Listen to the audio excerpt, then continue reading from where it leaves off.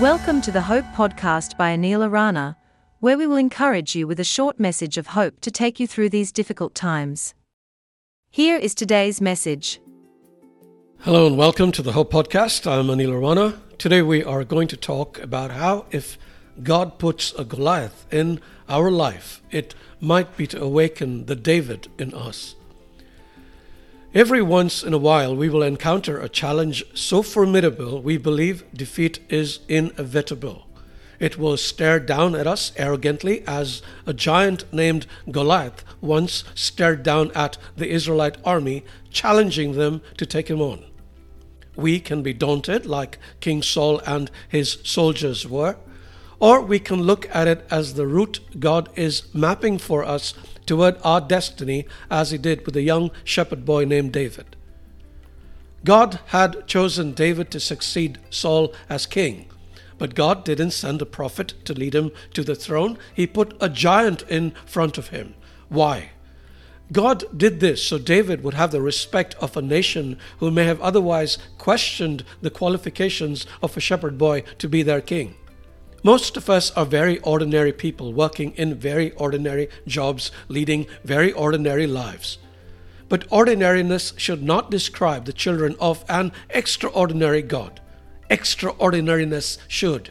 And the way we come into this is by facing up to the giants that stand before us with as much boldness and courage as a teenage boy faced up to an overgrown Philistine. How did David do this? Approaching Goliath armed with nothing more than a sling and 5 smooth stones, he told the giant, "All those gathered here will know that it is not by sword or spear that the Lord saves, for the battle is the Lord's, and he will give all of you into our hands." This is the key to overcoming the giants that stand in our way. When we try to face life on our own, mustard seeds appear like mountains. But when we put our trust and dependence on God, mountains become like mustard seeds. And when we overcome them, we go about fulfilling the great destiny that God has mapped for us. Let us not pretend this is going to be easy. For a while after slaying Goliath, David was a national hero. He became King Saul's pet and beloved of the people. However, not long after, the king became jealous of the young man and made it his life's mission to kill him.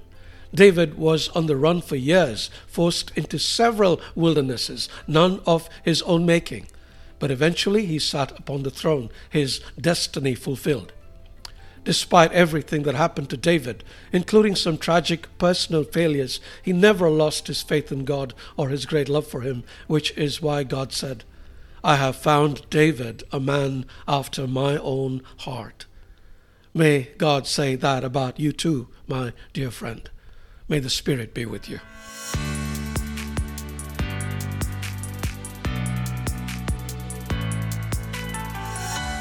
Are you in need of prayer? You can send your petitions via WhatsApp to +9 7150 625 8365. Our team will pray for you.